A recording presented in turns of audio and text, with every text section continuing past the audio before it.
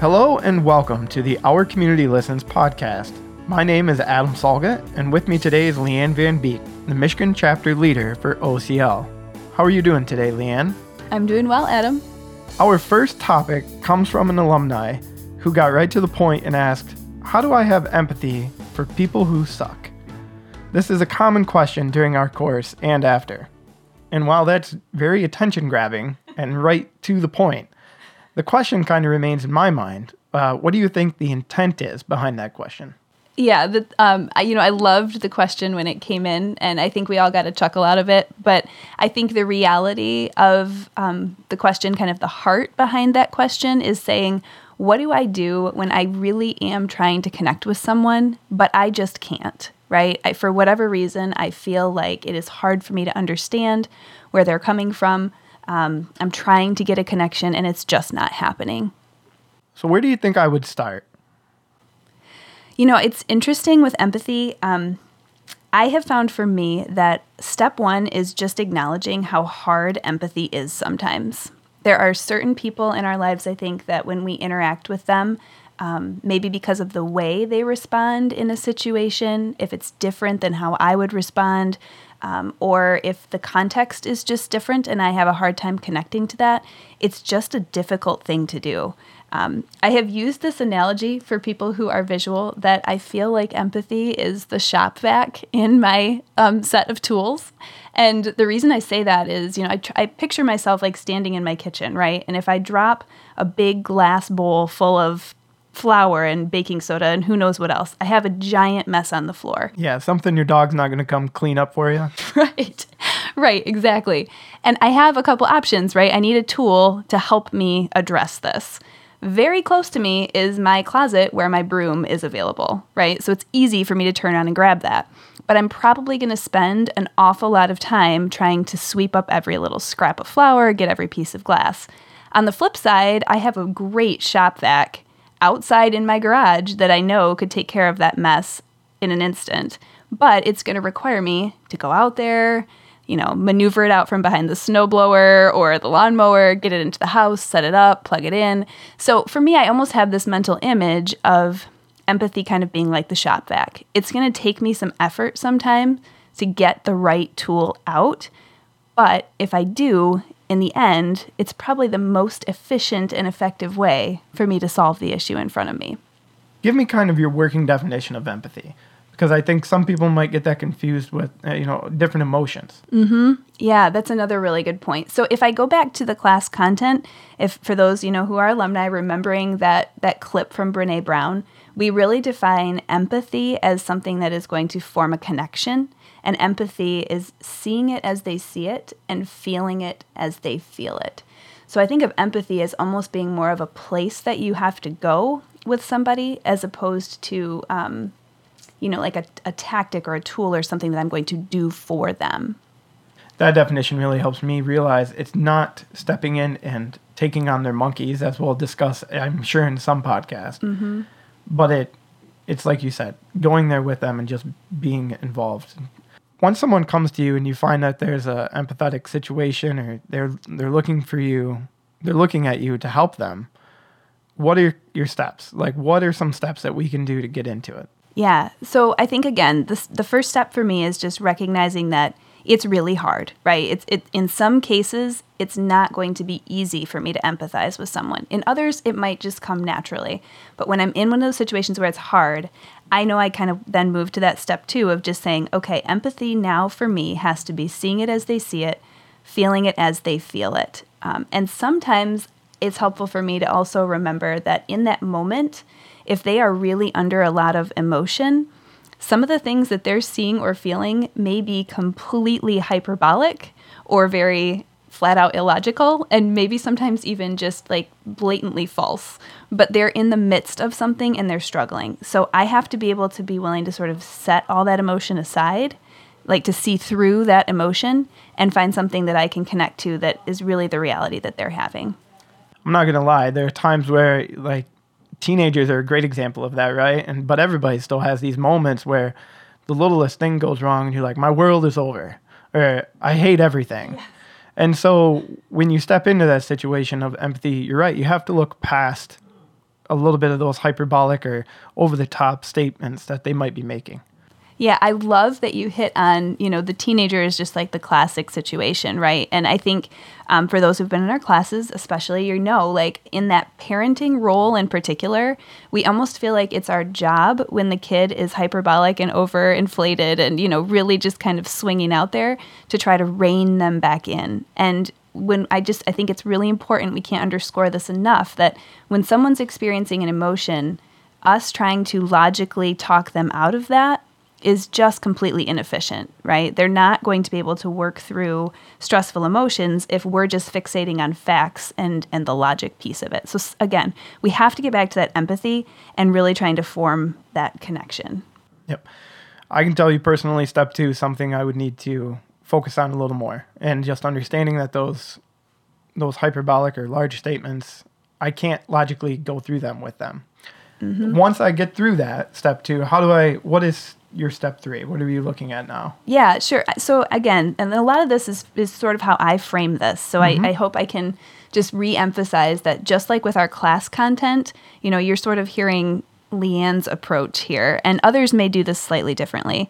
But for me, the third one is, again, just trying to really remember that empathy is about connection. And one of our classes, it was absolutely phenomenal. After they watched the Brene Brown video and they watched the section where the bear climbs down the ladder and gets into the hole with the fox and says, "Hey, you're not alone down here." They used the phrase for the rest of the class, "be the bear," which I loved and I picked up on and have really hung on to. And so for me, I find myself sometimes internally thinking, okay, be the bear. Like somehow you have to get down the ladder and let that person know I'm here. And that ties pretty directly into the reflective response that we talk about so much in class, right? I need to name the feeling that they're feeling. I have to find something inside of me that can then connect to the feeling that they're experiencing. What if it's something I can't connect to or have not been through? Yeah, this comes up a lot, and I think it's a very valid question and a valid point. I hope I'm not copping out when I say this, but for me, it's trying to figure out, even if I haven't been through that situation, what is the main thing that they're feeling, and have I ever felt something like that? Right? So maybe I have not personally lost my mother, but I have lost someone important to me and can identify with that feeling of just grief or loss, right? And so I may not have to have been through exactly the same situation if I can just connect to the very human part of what it is that they're feeling. I recently went through a situation that called for that. I clearly had not been through what this person was going through, and I just did my best to, quote, be there. Mm-hmm. What weight does that hold for someone when you can just be there? Yeah. I think that's what you're talking about when you mentioned be the bear. Yeah, absolutely. We use the phrase a lot about just holding space for someone. And I think in our culture today, there's a lot of times where, we're just moving so fast. And a lot of times I think you wonder, does anybody see me? Does anybody care? Does anybody have any clue what's going on in my head right now or in my life? And so if we can just find that moment to say, I see you, I hear you, you're feeling this, and I'm trying to sit here and feel that with you. I'm just going to hold that space for you. I think that's one of the most powerful things we can speak into someone. What about the person who you feel is a constant complainer? Or whether you feel that or you just kind of hear people say that about them often, how do you find empathy for someone who's that type of personality? Sure. So you're talking about the person who's in my office Tuesday complaining, and then in my office Wednesday and Thursday afternoon. And right. The person that's, potentially difficult to please, but they may have some real emotion going on there that they need some help dealing with. Yeah. So this is interesting. This may almost branch off into something too big for today. There are definitely, I think, different kinds of empathy that we can afford to have for people. Right? There are some people who are going to need us to walk with them for a longer period of time. And that's fine and that's great. But there's that wisdom and discernment about, Can I stay healthy in that space? Am I the best resource in this space? Should I be connecting them to someone who's better equipped to maybe walk them through this? So I think that's a pretty big topic. I think my short answer would be, if you discern that you are the person who should be walking with them, then you kind of do what it takes to do that, right? And if it feels like the right thing to sit with them 6 times in the same week, maybe for weeks in a row, sometimes we do that, right? I will say I had a very good friend who, when she was going through her divorce, I spent a lot of time just listening to her say sometimes the same things over and over again. But in my gut, that was the right place for me to be. And there's been other situations where somebody comes in with something and it is overwhelming in the moment, and I can connect with them empathetically and feel for them, but no, I am not the right person to walk this out with them. And in that case, I have to make a wise decision the second or third time they try to come in to say, you know what, I really care about what you're going through, but I'm really not the best person to help you. Like, I'm not sure I'm equipped to do this, right? So how do I get you connected to someone who can? Right, and that connection to someone who can might be a medical professional, depending on the situation. Yeah, at times it absolutely could be.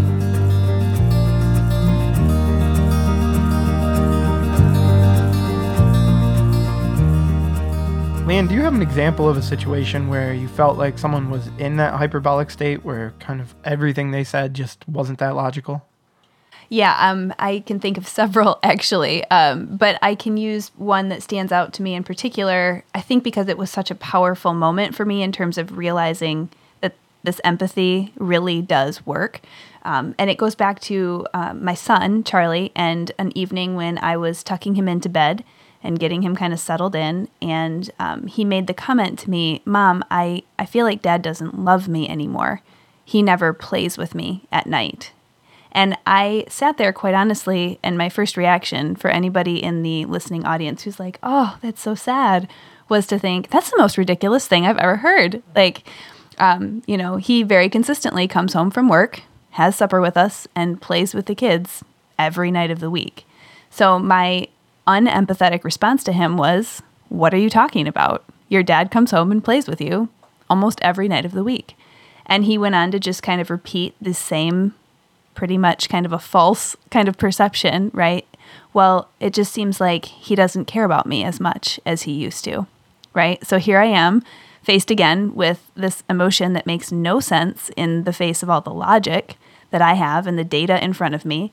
And I continued to try to use logic. I pointed out friends of his whose parents work for Dow and have to travel frequently and are never home. And, midway through this kind of series of me trying to rationalize back and forth with him, I realized that his physical just tension in his body was just getting so pronounced, right? Like he's just hunching up and shifting around. And it suddenly hit me in that moment, like, darn it, I am completely doing the wrong thing, right? I'm supposed to be just trying to connect to how he's feeling, even though I can't for the life of me think how this feeling makes sense. So I really had to stop and sit there and just try to think back and say, okay, he feels like he's not having the time with his dad that he wants. And I think I said something to him like, man, buddy, I'm really sorry. It sounds like you're feeling really sad tonight. And instantly he just said, yes, I am, right? Like you could just hear it in his voice. And, so then of course I moved to silence in our reflective listening toolkit, but I'll be honest, it wasn't necessarily because I was thoughtfully doing it. It was more like, I don't know what else to say, right? I still don't have any good logic for why you're feeling this way. But in the time that I sat there, just kind of rubbing his back and just saying, kind of, I'm sorry that you're feeling this way. That's tough, right? He finally said, I guess he does play with me fairly often. And I said, you think so? And he was able to move forward and say, yeah, he did play Legos with me the other night. And I was like, you know what? You're right. He did. And then the next thing he said was, and he did play Xbox with me too. And at that point, I really couldn't help myself. I kind of had to say like, oh yeah, 30 minutes ago, like, I remember that. He did play Xbox with you, right? So it was just astonishing, though, right, to see this information that he was giving me at the beginning, which I think fits what you're talking about. just didn't really connect in reality of what we were living and experiencing. But the emotion was so strong that until I could connect to that and let him know you're not alone with that feeling, there really wasn't a way for him to move past it. Right.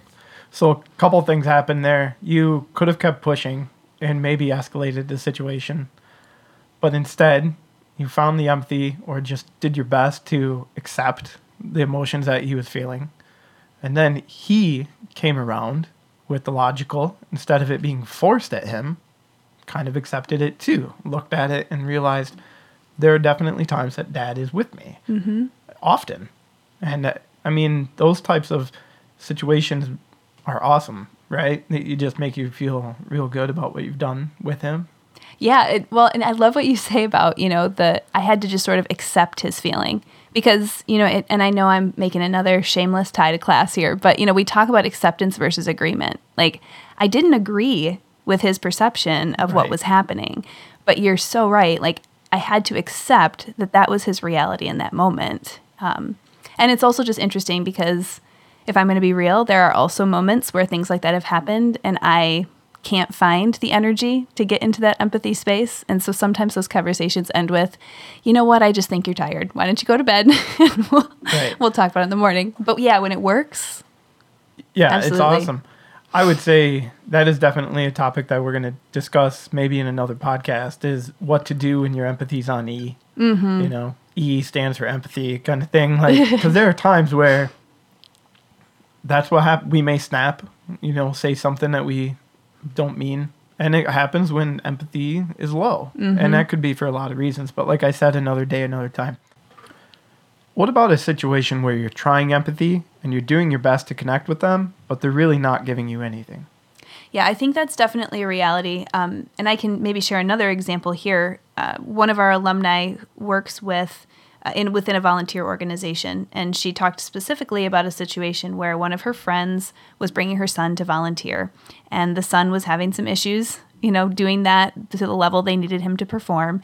And so she tried to address it, and she first tried to address it with the son, and that didn't go anywhere, and she ultimately realized, I'm going to have to confront this parent about, her son's behavior. And listening to her kind of walk through everything that she tried, I thought, man, she really was. She was recognizing how that mom might feel. She was recognizing, sort of the awkward position it put their friendship in. From everything she shared, it was just, she was doing all the right things.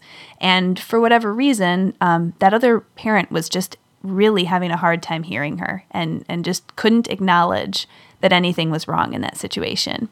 And sometimes the reality of the situation is going to be that's as far as you get. If, and who knows, hopefully maybe a few weeks down the road, maybe even a month or two down the road, that parent might be able to kind of deal with that and bring it back around. But yeah, sometimes you give it your best shot and it just doesn't work out.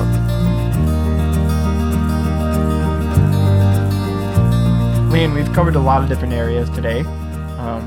What are some takeaways? What are the big takeaways that you would advise someone who's hopefully not driving and writing at the same time, but something they could come back to later when they're at their computer and they have their notepad and jot these down?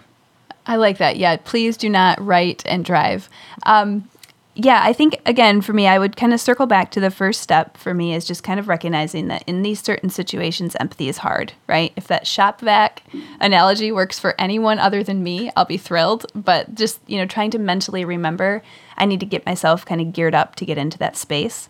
I think also just the reminder that empathy is seeing it as they see it, feeling it as they feel it in that moment, whether I agree with it or not. It can be very helpful to try to just accept where they are and then meet them in that space. And then I would say that the third one, again, is remembering that empathy is all about making a connection, right? So I'll go back to that be the bear, right? But to me, the ultimate goal of empathy is helping them know they are not alone, that I can recognize in what they're saying something that they're feeling, and I am willing to step into that space with them and just sit in that feeling. Thanks, Leanne, for everything today. Any last comments you have for listeners out there? Yeah, actually, I would like to just kind of throw out there that, we've got a series of podcasts planned, but we also would love to hear from alumni on topics they'd like us to address in this format. If they want to come on the podcast and talk about specific situations, or if, like one of our alumni who sent in this question today, if you have a situation or a question that you want to just send in to us, that's great too. We can do that. You can do that by, emailing me or just submitting something to our Facebook page, and an administrator will take a look at that and get back to you. So I might be a little biased, but I think this was a pretty good first podcast. We'd love to hear your comments and questions. Like Leanne said, get in touch with us through any format that fits you best. And for all of you alumni out there, don't forget, you are the message.